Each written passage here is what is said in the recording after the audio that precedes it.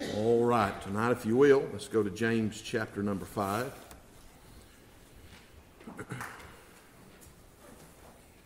James chapter number 5. And we're going to try to pick back up in our study here and continue on where we left off last Sunday night. Get wired up here.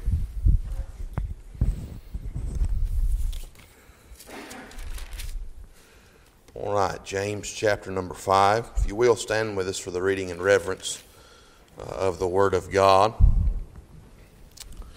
We'll start in verse number 7. The Bible says in James chapter number 5 and verse number 7, "Be patient, therefore, brethren, unto the coming of the Lord. Behold, the husbandman waiteth for the precious fruit of the earth, and hath long patience for it, until he receive the early and latter rain. Be ye also patient, establish your hearts, for the coming of the Lord draweth nigh. Grudge not one against another, brethren, lest ye be condemned. Behold, the judge standeth before the door. Take my brethren, the prophets who have spoken in the name of the Lord, for an example of suffering, affliction, and of patience. Behold, we count them happy which endure. Ye have heard of the patience of Job, and have seen the end of the Lord, that the Lord is very pitiful and of tender mercy. But above all things, my brethren, swear not, neither by heaven, neither by the earth, neither by any other oath, but let your yea be yea, and your nay, nay, lest ye fall into condemnation. Is any among you afflicted? Let him pray. Is any merry? Let him sing psalms. Is any sick among you? Let him call for the elders of the church, and let them pray over him, anointing him with oil in the name of the Lord. And the prayer of faith shall save the sick, and the Lord shall raise him up. And if ye have committed sins, they shall be forgiven him. Confess your faults one to another, and pray one for another, that ye may be healed. The effectual fervent prayer of a righteous man availeth much. Elias was a man subject to like passions as we are, and he prayed earnestly that it might not rain. And it rained not on the earth by the space of 3 years and 6 months. And he prayed again, and the heaven gave rain, and the earth brought forth her fruit. Brethren, if any of you do err from the truth, and one convert him, let him know that he which converteth the sinner from the error of his way shall save a soul from death, and shall hide a multitude of sins." You can be seated tonight. Heavenly Father, pray God you'd take now these passages of Scripture in which we have just read, and pray God you would open our hearts and minds to your Word, and Lord, you'd help us to rightly divide the Word of truth tonight. We will thank you, Father, praise you, give you glory and honor for it all. In Jesus' name we pray. Ask these things. Amen and amen. Now, we're several messages in on this particular chapter, and when we started this chapter in the book of James, we was dealing in the first 6 verses of riches.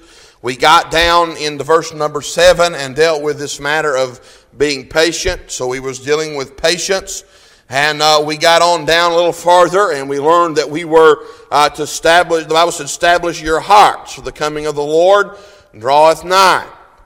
And we understand here that there was an attitude, a mindset, if you will, even so come Lord Jesus. And we understand that patience was expressed because that the Lord was working. The Bible says, "Be patient, therefore, brethren, unto the coming of the Lord. Behold, the husbandman waiteth for the freshest fruit of the earth, and he hath long patience for it." And we learned that the only reason that the Lord hasn't returned to take the church is because He's long-suffering, He's merciful, He's gracious, and He's extending an opportunity for a lost and dying world to come to the saving knowledge of the Lord Jesus Christ, accept Him in the free pardon of sin, and get gloriously saved by His grace.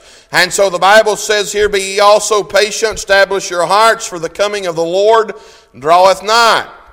And so he's saying, be also patient because the Lord is patient, but at the same time, get established, get settled, get rooted, get grounded, because while he has not come, that does not mean that he will not come, for the Lord is soon coming. And we understand that he will not tarry, right? Forget a little while, and he that shall come will come and will not tarry.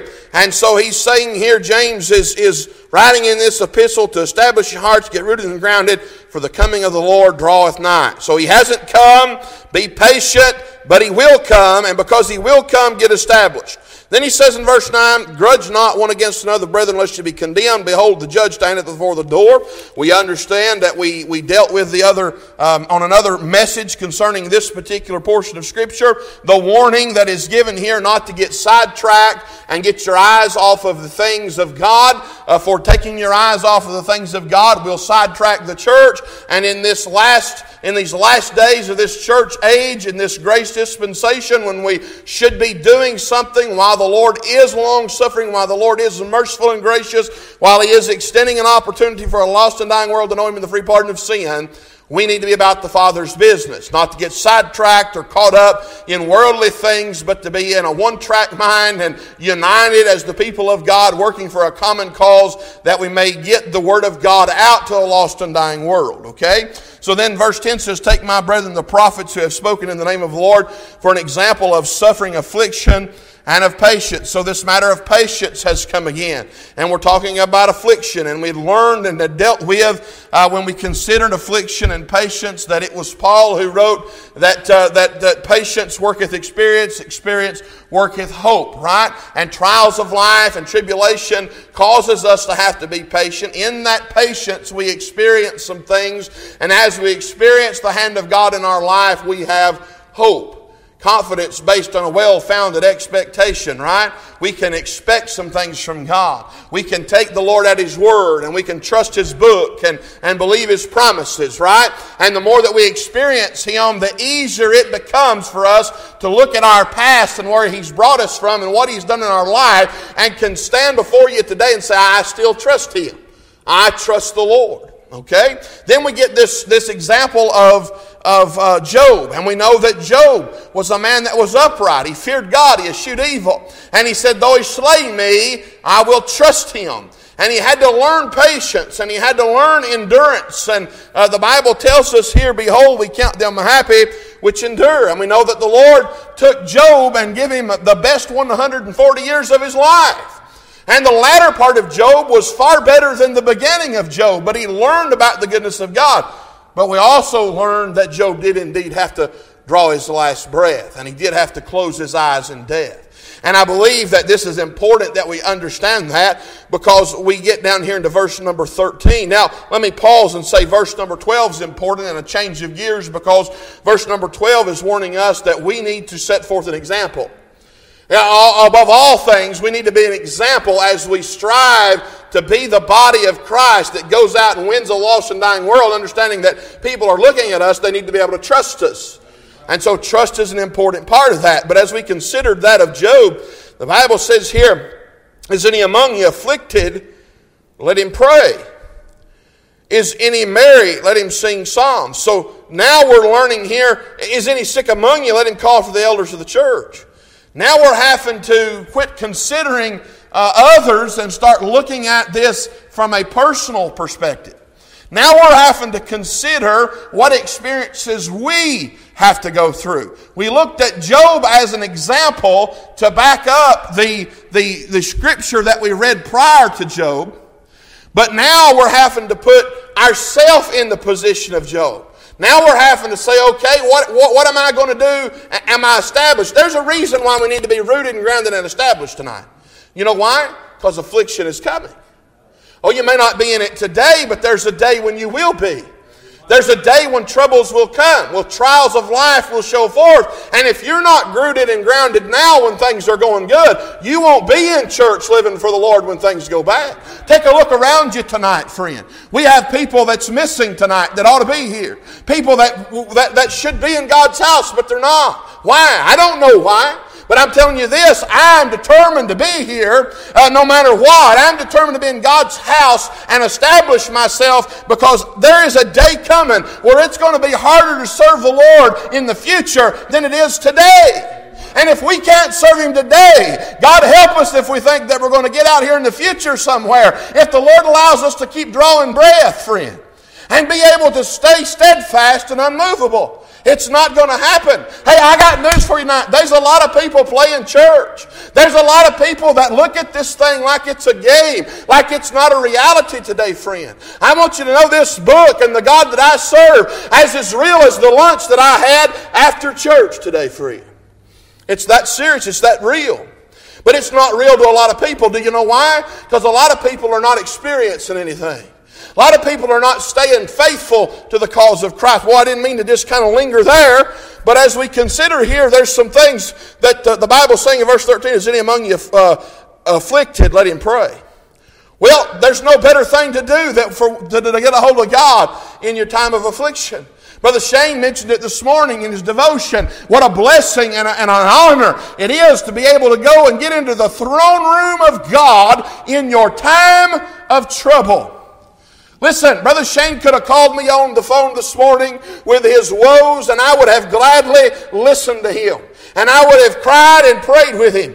But you know what? I can't help Brother Shane, but there's one that can. There's one that's able to help today. And Shane doesn't come to me, but he goes to God, right? You have problems and troubles and trials, you go to God. God can help you. He did not say, Brother Gene, that when we got saved it was going to be a bed of roses and that all was going to be wonderful. And a lot of people like to play this Christian life out as if it's like tiptoeing on the tulips, friend. But Jesus said they persecuted me and they will persecute you. And if we live much longer, we're going to see the day in which the church that we are in today will be persecuted, friend.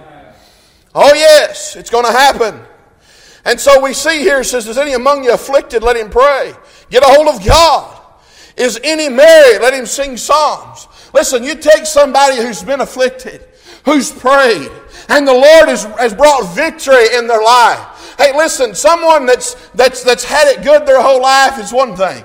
But someone that's had it bad and then it becomes good, they can appreciate it. I believe Job, those last 140 years, never let a day go by, Brother Gene, where he didn't recall what he had gone through and where God had brought him and the blessings on his life. And I don't believe for a second that Job let one day go by where he didn't look towards heaven and raise his hands in praise and thank the Lord for the blessings that the Lord had given him in his life. And so, is any among you afflicted? Let him pray. Sure. Is any merry? Let him sing psalms. We've got something to praise Him for. Let everything that hath breath praise the Lord. Are you breathing tonight? If you're breathing, you ought to be able to praise the Lord. The Bible says, is any sick among you? Let him call for the elders of the church and let them pray over him, anointing him with oil in the name of the Lord. Now, we made this point last Sunday, that if this verse meant what a lot of people thought it did, then you and I, if we had enough faith in the Lord, we'd never die. And that absolutely goes contrary to what the book teaches us, understanding that it's appointed unto man once to die. And after this, the judgment. You and I will stand in judgment one day, friend. We will stand before the Lord on our knees, I do believe, with our head hung low as we are in the presence of an almighty God. And so I want you to understand this, understanding that every man's going to be judged someday. We're going to have to die. Or the Lord's going to have to come back and rapture the church. And we learned that James in this epistle was saying, be patient. The church and those were expecting the Lord to come. He said He would come back. He went to prepare a place, but He's coming again to receive the church. And so they were looking, and even so come Lord Jesus. But we're learning now that it's just possible you and I might pass out of here and move off the scene before the Lord comes back and raptures the church out and takes the church home. And so the Bible says, is any sick among you? Let him call for the elders of the church and let them pray over him, anointing him with oil in the name of the Lord. And I don't mean to keep using Brother Shane for an example, but being as he mentioned this morning, what if Brother Shane had called me this morning? What if Brother Shane and Sister Pam had contacted me in their struggles? All I could have done, Brother Gene, was point them towards the Lord and went to the Lord on their behalf. When I'm in trouble and I come to you and I have a burden, there's not anything you can do except point me to the Lord. And the oil in the Word of God is a type and picture of the Holy Spirit. Do you know what I need when I'm afflicted? I need the Lord. Do you know what I need you to do when I come to you and say, I'm in trouble, I've got problems that I can't bear, I've got trouble that I can't deal with? I need you to point me towards the Lord. And so, what do we need? We need the Holy Ghost of God to help us. Do you know you have everything inside of you already that you need to make it through this walk of life? We just have to tap into it, right? And so, is any sick among you, let him call for the elders of the church, and let them pray over him, anointing him with oil in the name of the Lord. So obviously, it's not that everybody that's saved by the grace of God that has an affliction or is sick or has a problem, that they're going to be healed of it. You need to understand that. We could line up everybody that's saved by the grace of God, that's got a terminal illness, and anoint them with oil. And I promise you, there's going to be some folk that die and go on to glory. And what I'm saying to you is, we're pointing them towards the Lord. The whole matter here is that of the Holy Spirit, the Lord. We need to be looking to the Lord in our time of trouble. Now listen, it says, in the prayer of faith shall save the sick. Well, now let's consider this for just a moment. I want you to go with me to Hebrews chapter number 11. Hebrews chapter number 11. And I want to read a few verses of Scripture here. The Bible says in Hebrews chapter number 11, verse number 35. Women received their dead raised to life again. So that sounds a whole lot what we're reading here in James chapter 5 verse 15, when the Bible says, in the prayer of faith shall save the sick, and the Lord shall raise him up. That not seem like the same thing to you? Well, let's go on here. Hebrews 11:35 says, women received their dead raised to life again, and others were tortured, not accepting deliverance, that they might obtain a better resurrection. Then there were others that had trial of cruel mockings and scourgings, yea, moreover, of bonds and imprisonment.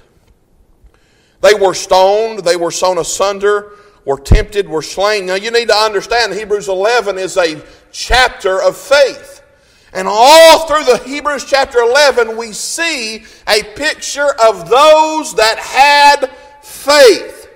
So there were some in the Word of God that had faith, that had the dead raised again, but there were some that had faith that died. So they were stoned, they were sawn asunder. Do you know what that means? They were cut in half. Were tempted, were slain with the sword. They wandered about in sheepskins and goatskins, being destitute, afflicted, tormented. Well, the Bible said, is any among you afflicted? Let him pray. Who do you think helped them get through this? Oh, it was by the grace of God. I thank the Lord that grace is extended in a time. There'll be days in your life that you can't understand right now. But aren't you glad that when you get to those days, the grace of God is sufficient to help you? For it was Paul that had a thorn in the flesh, right? The messenger of Satan to buffet him. But he said, the Lord said, my grace is sufficient. Aren't you glad for the sufficiency of God and the grace in your life? So it says they were stoned, they were sawn asunder, were tempted, were slain with the sword. They wandered about in sheepskins and goatskins, being destitute, afflicted, tormented, of whom the world was not worthy. They wandered in deserts and in mountains and in dens and caves of the earth. And these all having obtained a good report through faith. So first of all, I want to say this, they obtained a good report. There's a report. We're going to stand before how we walked in this walk of life. He said, and these having obtained a good report, I'm glad that this good report is obtainable. See, we act like sometimes it's just not reachable. It's just out of our reach to serve God and to stay steadfast and unmovable and to work towards Him and to stay faithful unto death. But I have news for you today. It's obtainable. And we'll not stand before God and say, Lord, I just couldn't help it. I just wasn't able. He said, my grace is sufficient for thee. I can do all things through Christ which strengtheneth me. What happens when you're afflicted? You pray. The Lord's going to look at us and say, why didn't you call on me? Why didn't you ask me for help? Why didn't you call on me in your time of need and your time of trouble? These all, having obtained a good report through faith, receive not the promise. Now look here. God having provided some better thing for us, that they without us should not be made perfect. So here's what I want you to see. They were trusting the Lord and had faith that there was a promise. Now what is faith? Go back with me to Hebrews 11, chapter 11, verse 1. As we start out in this chapter of faith, the first thing we learned is now faith is the substance of things hoped for, the evidence of things not seen, for by it the elders obtained a good report.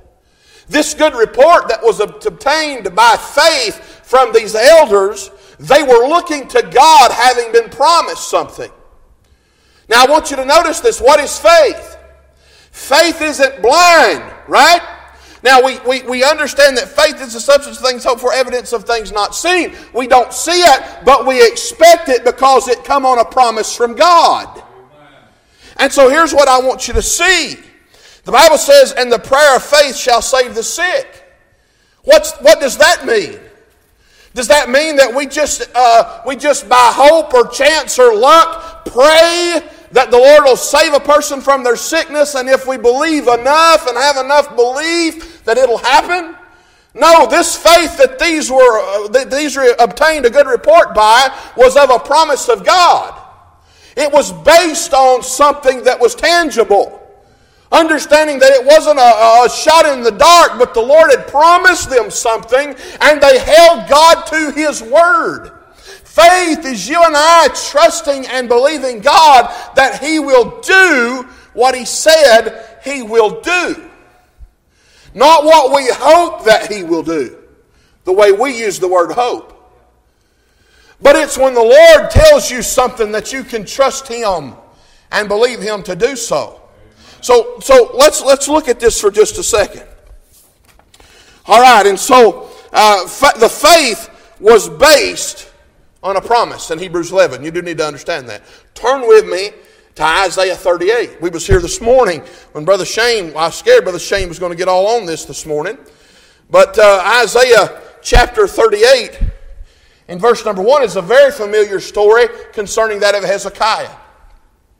Now I want to show you some things about Hezekiah that relate and will help us to dig into James chapter number 5 and understand what this matter of prayer, the prayer of the faith saving the sick means.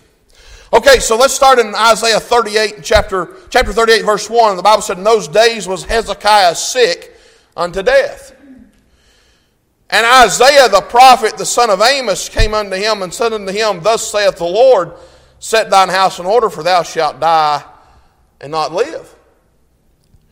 Then Hezekiah turned his face toward the wall and prayed unto the Lord.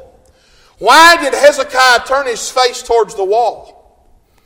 Now I want you to notice this. Hezekiah believed he would die at the word of Isaiah.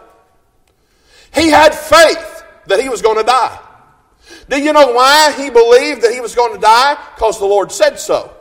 And the Lord sent the man of God down there to tell him. And because he was sick. And because we know that faith is the substance of things hoped for, evidence of things not seen. Hezekiah had never died before. But he could take God at His word. And he wasn't stupid. He knowed it was appointed unto man once to die. So if you take that fact, and then you take the fact that the man of God has come down here with a word from the Lord to a man that is sick, and he says, you're going to die. He immediately got depressed and turned his back to people, pointed his face towards the wall, and did what? He began to pray to the Lord. Now what is it that we're to do? Is any afflicted? Let him pray. He didn't want to talk to Isaiah. He didn't want to talk to anybody. anybody else. He had just got word from the Lord that death was nigh, and what did he want to do? He turned his back on what man was doing and got a hold of God. Put his face against the wall and cried out to the Lord. Friend, that's all we can do in our time of trouble. We should point those that come to us to the Lord, and us that are in trouble, we should go to the Lord. And so Hezekiah turned his face towards the wall and prayed to the Lord. So he got a hold of God. So this faith that he had that he was going to die was based on something. It was based on the fact that it's appointed that a man wants to die. He had been sick. He was sick. It all made sense, right? All right, and so we get into verse number 3 here. Said, remember now, O Lord, I beseech thee, how I have walked before thee in truth, and with a perfect heart, and have done that which is good in thy sight. And Hezekiah wept sore. Now here's what I want you to notice. All Hezekiah could do was call on the Lord and remind the Lord to remember Hezekiah's heart and his history. Lord, I want you to consider how I've lived for you. Lord, consider what my heart has been towards you. All right, and listen, we know here 2 Kings 18:5 says that Hezekiah trusted in the Lord God of Israel, so that after him was none like him among all the kings of Judah, nor any that were before him. Hezekiah was a one of a kind. And up to this point, none had been like Hezekiah. So when Hezekiah was calling on the Lord, he wasn't just saying something to say it. He was truthful and honest before God and said, Lord, look at my heart and see what I've tried to do for you. And I want you to notice this. The Lord took into consideration that which Hezekiah had been when Hezekiah prayed to the Lord about his sickness. All right, and so we're going to find here that the Bible says in verse 4, then came the word of the Lord to Isaiah. Boy, isn't it good in your time of trouble, in your affliction, that you call upon the Lord, that you get a response. I'll say to you, the relationship that you have with the Lord is very real. And I'm thankful that there's times when I'm not the only one that's doing the talking. I'm thankful there's times in my prayer closet I go to God and I talk to God about my life personally and how things are going in my life, and the Lord speaks to me. Now listen, I'm not a prophet, and I can't tell you what God's doing in your life. But I can tell you this, my wife can testify to the fact that we've seen times in our life where all we could do was go to God and pray because the man would not have understood our problem, nor could man have fixed our problem. And so privately, in the privacy of our home, we've gone to the Lord and we've prayed and we've talked to God, even individually. Me in my prayer closet, her in his, and her in her prayer closet, talking to Him. And here's what I want you to see. We come back together and we'll have peace about something. As a couple, we'll talk about it and say, Lord, I just feel like the Lord is moving us in this direction. You know what that is? That's God's direction in my life. God does direct us through this person of the Holy Spirit. In all thy ways acknowledge Him, and what? He will direct thy path. You know, I didn't just come in here one day and decide I was going to be the pastor of the church. You didn't just decide one day you were going to make me the pastor of the church. There had to be some prayer, some time of seeking the Lord. You had to get an answer from God. I had to get an answer from God. Then we had to have peace about the answer, and then what? By faith, move forward upon the promises of God. Oh no, listen, we don't just blindly decide one day what God's going to do. And we don't put words in God's mouth. But if we'll shut our mouth and open our ears and wait for the Lord to give us good, clear direction, when He does, by faith, we can walk forward based on a promise of God.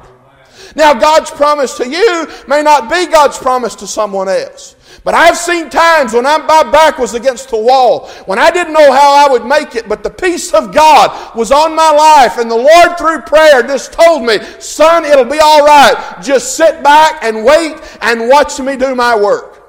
And it seemed like at the last minute, God come through. You know why I had peace? That peace that passes all understanding, because I trusted God and His promise for my life. That, friend, is what the experiences and the troubles and trials and patience is all about.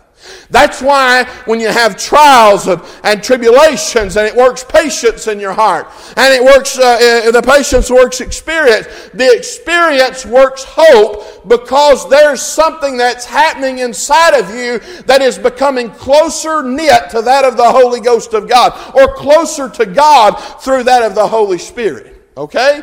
And so that's why this thing isn't real to a lot of people. They've never allowed their Christian life to mature into this realm. Everything's just superficial. And when any trouble or problem or trial shows up, they're out of God's house just like that at the snap of a finger. And most churches and most people sitting in churches, even in good Baptist churches where doctrine is preached, are that way. They're superficial. They've never allowed God the room to work in their life like He wants to. And so this isn't for naught, okay? So let's move on here. Verse 4 says, Then came the word of the Lord to Isaiah, saying, so the Lord is responding now. It says, Go and say to Hezekiah, Thus saith the Lord, the God of David thy father, I have heard thy prayer. Boy, isn't that wonderful? I have seen thy tears. Isn't that wonderful? You know, not only does the Lord hear our prayers, Brother Gene, but He can also decipher what these tears that roll down my cheek actually do mean. Isn't it great sometimes when you want to talk to God and you're fumbling on your words and your tongue's shaking and your lips quiver and you need to say something but you just can't get it out, and the tears began to roll down your cheek, that the Lord can decipher those tears and take your tears to the throne room and put them before God on your behalf. Boy, isn't that a wonderful thing? It says, And I will deliver thee in this city out of the hand of the king of Assyria. I will defend this city. And this shall be a sign unto thee from the Lord, that the Lord will do this thing that He has spoken. So I want you to notice this. We're finding here that the Lord's saving Hezekiah's life and extending to him 15 years is coming at the same time that he's learning that the Assyrians are going to come up against Jerusalem, but God will cause him to prevail. Now, this is important, but I want you to notice that the Lord has given a sign. What is this sign? Said, This shall be a sign unto thee from the Lord, that the Lord will do this thing that He has spoken. Behold, I will bring again the shadow of the degrees, which is gone down in the sundial of Ahaz, 10 degrees backward, so the sun returned 10 degrees, by which degree it was gone down. What does that mean? Let me put it to you this way, if I could paint a mental picture in your mind's eye tonight. Hezekiah is sick. He's been given word that he's going to die. It depresses him to the point that he rolls over in his bed and turns his back to the man of God. And realizes in his trial that he needs to get a hold of his God. So he turns his back, he rolls over, and he begins to pray. And he talks to the Lord. And then the Lord heard him. And the Lord seen his tears. So that tells me Hezekiah was emotionally distressed. He was distraught. He was emotional wreck. And when the Lord deciphered his tears and heard his prayer, He sent God's man down there to tell him something. And then not only did He tell him something, but He backed it up with a sign. What is faith? Faith is the substance of things hoped for, evidence of things not seen. But God's going to reassure what it is that He's saying by giving him a sign. And this sign was that He was going to set back and set forth time. Now, we work on a 24-hour time period, right? The sun rises and the sun sets, and we work off of a 24-hour time period. They could tell time by where the sun was at in a given day.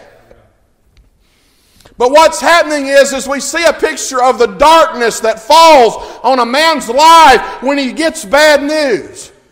And when the Lord shows up and He begins to talk to him and tell him through Isaiah what it is that He wants him to say, that He's going to spare his life and He's going to spare Jerusalem, then He gives him a sign. And what I see is Isaiah with his back to Isaiah. I see Hezekiah's back to Isaiah, and he's facing the wall, and he's getting this news. And when he was in a dark time in his life, the Lord shows him that he can believe and trust what it is that He's going to say. And what was a dark room became a room filled with the light of the sun in a dark hour, because only God could prove to him that He was still God. And so what I want you to see is God can take you in your dark hour and put a little ray of sunshine through the window when your back, friend, is turned to the people and you're facing the wall in your time and trials of life. But there were some experiences that's transpiring here. He's gone to God and he said, Lord, look what my heart's been. Look what I've done. Look what I've wanted to do for you, Lord. Do you take that into consideration? And I believe what his heart was is, Lord, if you could just spare me some time, if you could just give me a little longer to live, I'd continue, Lord, to maintain the kind of heart that I've had all this time, and I'd do something for your glory, for your honor. The Lord spares him his life, and He also spares Jerusalem from being overtaken by the Assyrians here. And now here's what I want you to see. We get over here and let's look at, you don't have to turn here, but 2 Chronicles 32 tells us a little bit different story. And I want you to consider this with me tonight. 2 Chronicles 32 and verse 24 said, In those days Hezekiah was sick to death, and prayed unto the Lord, and spake unto Him, and He gave him a sign. Notice what Hezekiah does here. Here's my message tonight. Is your benefit beneficial? And I'll explain it in just a moment. But Hezekiah rendered not again, according to the benefit done unto him. For his heart was lifted up. Therefore there was wrath upon him, and upon Judah and Jerusalem. Now, we understand that Hezekiah had done what God wanted him to do. His heart had been towards the Lord. He knew that he was going to die. He prayed and he said, God, remember what I've done and what I've tried to do for you. He shed tears and he prayed, and God heard his prayer, and God sent Isaiah down there to talk to him. But the Bible says that Hezekiah in 2 Chronicles 32:25 rendered not again. Do you know what rendered is? Rendered is returned or paid back. But Hezekiah rendered not again according to the benefit done unto him. Do you know what a benefit is? Benefit is to advantage. Advantage is to gain or profit. Do you know the only person that profited or gained from this benefit was Hezekiah? God did not benefit from the benefit that He gave Hezekiah. Now listen to me just a minute, because we talk about praying in our sickness and in our problems of life. What is your motivation for your prayer? Why do you want God to heal your sickness? Why do you want God to fix your problem? Is it so you can live a more comfortable life, or is it so you can bring glory and honor to the Lord? See, the Hezekiah was destined for death. The Lord had appointed him a time, but He gave him a stay of 15 years. And it did not matter what Hezekiah had done for the Lord before this time was appointed. What happened was the Lord rendered him or gave him a benefit of a 15-year stay, but Hezekiah did not give anything back to the Lord for the benefit that he had received. And so I thought about this, and just this hypothetical, bear with me tonight, and think about this with me for just a moment. For any of y'all that have children or grandchildren, I want you to think about this. You think about David and how David had a young child, and he prayed for that young child. And that young child died. David said that he cannot come to me, so to speak, but I can go to him. How many people have you heard of that's had a young child or a baby that was born that didn't live? That did not make it?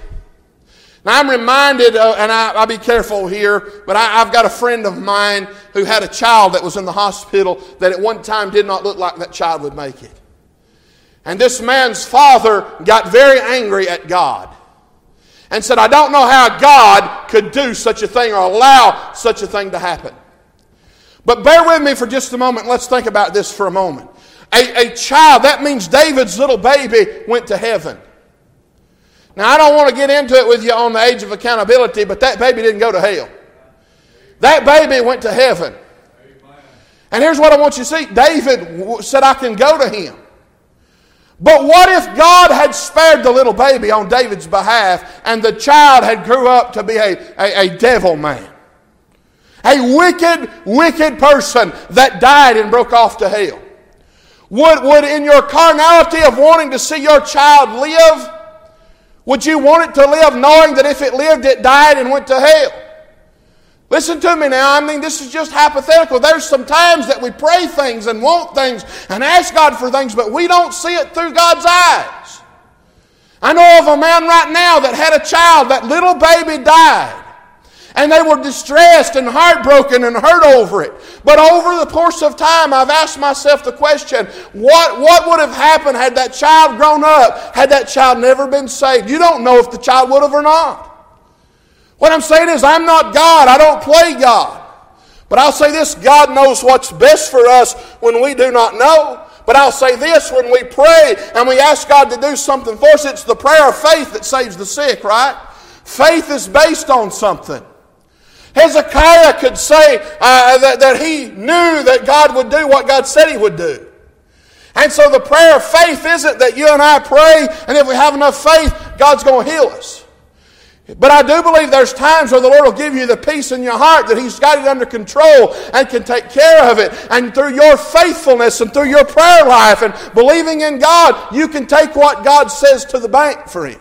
And you can lay down at night and have peace in your heart. But I'll say this, why in the world would we ask God to help us for something if we're not willing to render back to Him the benefit that He give us? We better ask ourselves what the motivation is for what we want when we petition Him. Okay? And so I'll say this. When we pray, we say things like, Lord, I'll be careful to give You the praise and the honor and the glory for it all. Why is that? Because we better be careful. We better stop. You know what happens? Sometimes we feel invincible. Sometimes something big will happen in our life, and it'll feel like it's going to take us down. And we pray to God, and we want God to fix it for us. Like Paul, when he had the thorn in the flesh, and he says, the messenger of Satan to buffet him. And he wanted the Lord to take it away from him. But the Lord said that my strength is made perfect in your weakness. And through Paul's weakness, the Lord's strength was going to show. And what was it that Paul said? To live is Christ and to die is gain. So Paul knew that while he was here, he wanted to benefit a lost and dying world. And he wanted to bring glory and honor to God. And if it caused Paul having to suffer this affliction to be a more effectual witness for the cause of Christ, he was willing to do it, friend. His motivation was, I'll wear the thorn in the flesh. I'll deal with this messenger of Satan to buffet me if it will be effectual for the cause of Christ. Let me ask you this. When you're going through something in your life that you don't like, is it effectual for the cause of Christ? And would you, praying in faith that the Lord would heal you from it, be effectual for the cause of Christ? Now think about this for just a minute. He said, for me to live is Christ and to die is gain, Philippians 1 and 21. Verse 22 says, but if I live in the flesh, this is the fruit of my labor. Yet what I shall choose I wot not, for I am in a strait betwixt two, having a desire to depart and to be with Christ, which is far better. Nevertheless, to abide in the flesh is more needful for you. So he's saying I'd be better off in heaven personally, but because I'm going to live in the flesh, and to live is Christ, me being here is to benefit you. So are we going through things in our life and experiencing things and knowing the Lord in the power of His resurrection, and allowing those things to benefit others. So let me say this. I believe in my heart that the Lord, the Lord's not going to save everybody from their sicknesses and cause them to live for all eternity on earth. Earth's going to go away one of these days. It's going to melt with a fervent heat. Everybody's going to die. So what does this mean? I believe when we pray, we ought to pray in faith and believe that the Lord will do what He says He'll do, but understanding that what the Lord chooses to do is for the benefit of a lost and dying world. And you have to ask yourself, can God get more glory and work better through me being healed of this sickness? Or can He get more glory and it be more effectual if I endure this sickness? And Paul, one that was healing people, was himself having to endure some things that were effectual for the cause of Christ. And the Lord sometimes may put some things on us that we have to experience that isn't fun and isn't wonderful, and we don't just love it, but it's effectual for the cause of Christ. And so we'd be better off to wear it and be effectual than to ask the Lord to take us from it if taking it from us does not cause things to be effectual. So listen here. Acts 9:15 and 16. But the Lord said unto him, Go thy way, for he is a chosen vessel unto me to bear my name before the Gentiles and kings and the children of Israel, for I will show him how great things he must suffer for my name's sake. For whose sake? Paul was going to suffer for the Lord's name's sake. Now notice with me here. We dealt with this morning when we considered Psalms 23. The Bible says He leadeth me in the paths of righteousness for what? His name's sake. He leads us in the paths of righteousness for His name's sake. We may go through the valley of the shadow of death, and He's anointed our head with oil, our cup runneth over. In the valley of the shadow of death, the Holy Spirit of God gives us peace.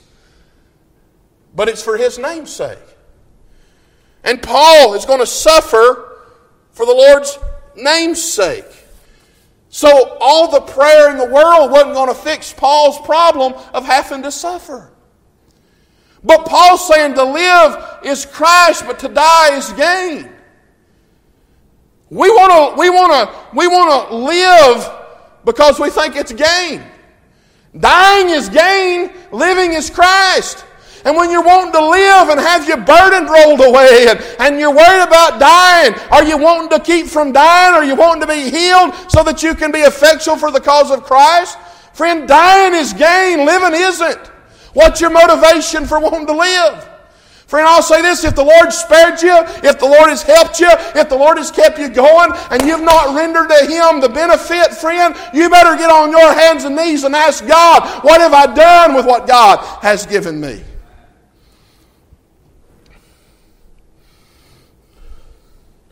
Friend, this is important. This is so important. Let me get back over here into James. So we move on here. The prayer of faith shall save the sick. I believe in my heart, friend, you can take the Lord to the bank on what He tells you. The Lord shall raise him up. If he have committed sins, they shall be forgiven him. Well, we understand it's the prayer of faith that saves a person that's lost and on their way to hell. Right?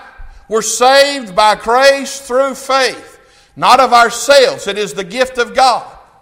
Right? And so here's what I want you to see. The prayer of faith shall save the sick. The prayer of faith will also save the lost and dying world. But now notice this. Verse 16 says, Confess your faults one to another, and pray one for another, that you may be healed. The effectual fervent prayer of a righteous man availeth much. So let me say this, if you're sick, I'm going to pray for you. But I'm going to pray for you that the Lord get glory and honor out of you. Now I thought about this and allow me to digress a minute and just give you a little example. I don't want to preach stories tonight, but I believe this is something that we all can relate to. When I come here to this church, I'll never forget it, the time Miss Bobby walked to the back there, and I learned for the first time Brother Gene had stage 4 cancer. And I didn't know Brother Gene that well, and I, through time, have had the opportunity and the privilege to get to know him a little better and to form some kind of a relationship with him. But the last time that he was taking treatments and he was getting ready to have his test, and we were all on pins and needles about how the results were going to come back, I knew in my heart that it's appointed unto man once to die, and after this the judgment. But I also remember standing out there on the corner when I asked Brother Shane one night how his daddy was doing. And I told Brother Shane, I said, I know that these older folks are dying off, and we're not going to have a generation that can witness people like I had the privilege of growing up and seeing and being around. And I said, oh, wouldn't it be great if we could keep him just a little while longer and allow our children and our young folk to get to witness and see some things that are meaningful. And I thought about how God just wasn't done with him yet, and how the Lord could continue to use him if he just would. So I began to pray, and I said, not that my prayer was any different from yours, not that mine was more effectual than yours, but I prayed this way. I said, Lord, if you could spare him a little longer and give us the opportunity to have him a little longer and use him for your glory and honor, I sure would appreciate it. Now listen, Brother Gene's got an appointment one day with death. You're going to close your eyes in death one day. We all are. But I'll say this. When Sister Pam and Brother Shane was down in the basement, and I got the news that the results had come back and that he had responded well and that he was doing so much better than he was when he went in for those treatments, I could have climbed the wall, friend, for the glory and for the honor of God, because I knew that my children had been privileged to witness God do something in his life that only God could do. Now, if Brother Gene lives another 20 years and then passes off the scene, as long as my children are alive, they're going to remember the day that we got the news that God had done something in his life that only God could do. It was effectual. Do you understand what I'm saying to you tonight? It wasn't for naught. God done something in that was effectual.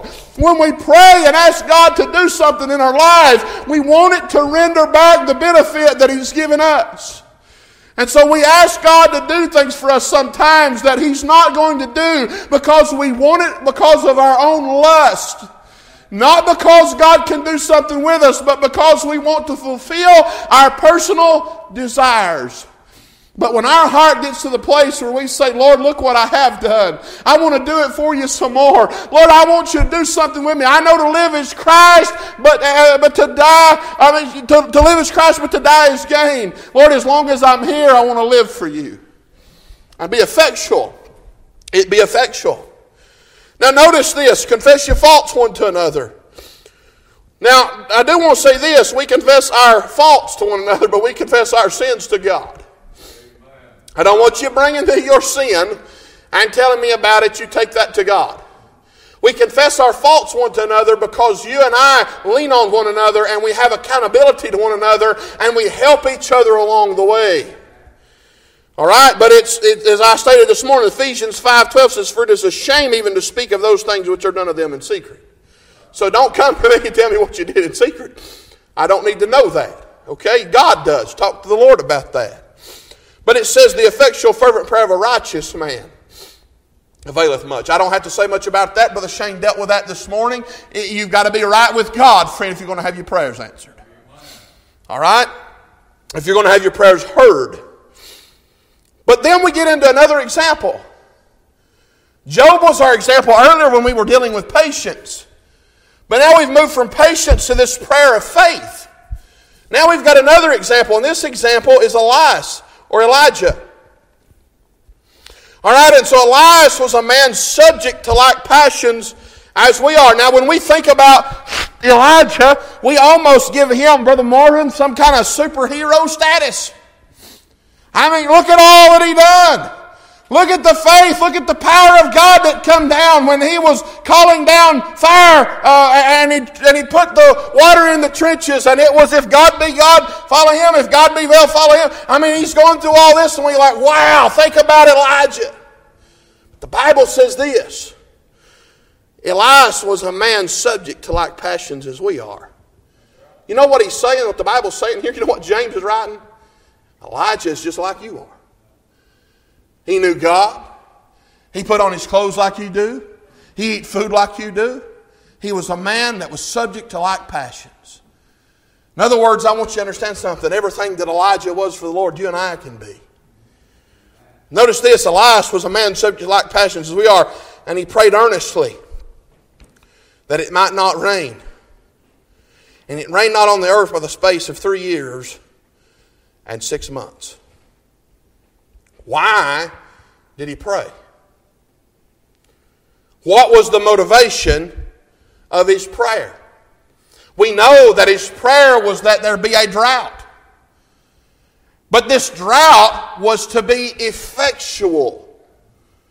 The drought was to show the king just who was mighty in the land. It was also to show that all the prophets that they were putting their worship towards were nothing, but God was everything. But this prayer was a prayer of suffering. Now we've just learned here that the prayer of faith shall save the sick, but there's times that we pray things and we have to endure things in times of suffering so that it will be effectual. Do notice with me, if you will, that this prayer of faith that it would not rain for this long period of time, we understand that Elijah also had to endure the drought. He was stuck in the drought just like everybody else was. Aren't you glad God took care of him? But it was required of Elijah to do what God said. See, that's the thing about it. He was down by the brook Cherith. We do know that the brook did dry up. We do know that he dwelled by a brook that was drying. Sometimes we endure things and go through trials and we go through... Listen, Elijah was a man that went down there, poked his chest out, got bold and told the king and the queen all about it. Right? And we sometimes, as young preachers, I'm going to give myself away here, like to stand up, put our chest out, and act like everything we said is something serious because we're God's man. Yeah, but God had to take me down by a drying brook and teach me some things too. See, I had all the mouth I needed, but I didn't have the experience. But God took the experiences, and now I can be bold because I also know that God brought me through some things. And when I stand and make strong statements, I have some experience that I can relate to because He's taught me that through trials and tribulations that it causes me to have to be patient, but that patience brought experience, and experience hope. And so this man has stood up for what God had to say, and he said it wasn't going to rain, but now he's having to endure this trial.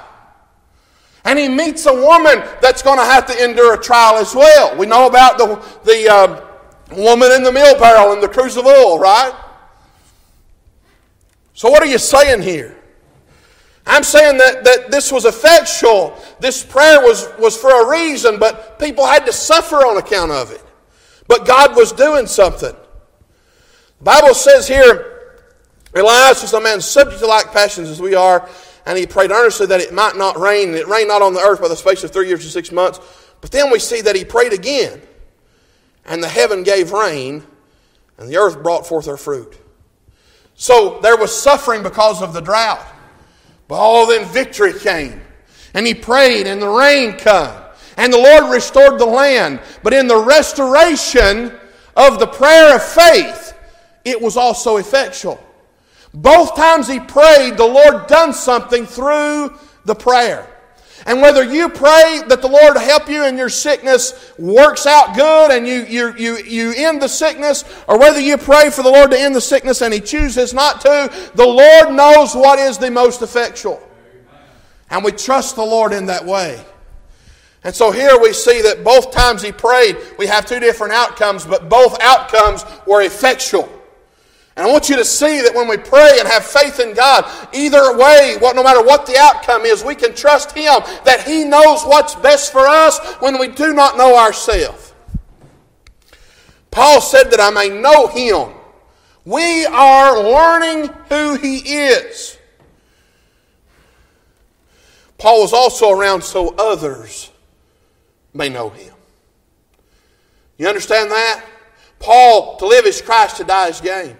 Paul wanted to know Him in the power of His resurrection, and he was going to do it through suffering.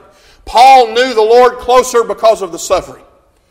But Paul knew to live here on this earth was for the benefit of others. And so Paul said that I may know him, but Paul was around on this earth so others may know him. However God chose to work to make that most effective, Paul was willing to do it. Now I do want you to notice this, and I'll leave you with this, and we'll finish the rest of this later. 1 John 5:14 says, and this is the confidence that we have in him, that if we ask anything according to his will, he heareth us. And if we know that he hear us, whatsoever we ask, we know that we have the petitions that we desired of him. James 4:2 says, you have not because you ask not. Verse 3 says, you ask and receive not because you ask amiss, that you may consume it upon your own lust. You know how we pray? In the will of God. You know, when the Lord was teaching the disciples to pray, he taught them to pray, the Lord's will be done. I'm thankful that when we don't get the answers that we want, we can still pray for the grace to get us through it.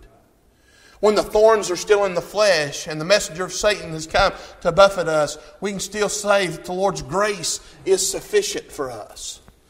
Knowing that our work and labor of love is not in vain, and trusting that God will use our life to be most effectual whether we stay or whether we go. Paul was willing this: to live is Christ, to die is gain. Whether I go or whether I stay, I'm a winner either way, and I'm going to do what I can and hope and pray that the Lord uses me, that I can be the most effectual for his cause. You know, a lot of times we go to the Lord and pray and we ask God something never considering his will. And times we ask him for things and want things from him, like Hezekiah, and he answers our prayers, and then we do not render unto him what he benefited us. And so here's what I really want to drive home tonight, if the Lord would help us. Is your benefit beneficial?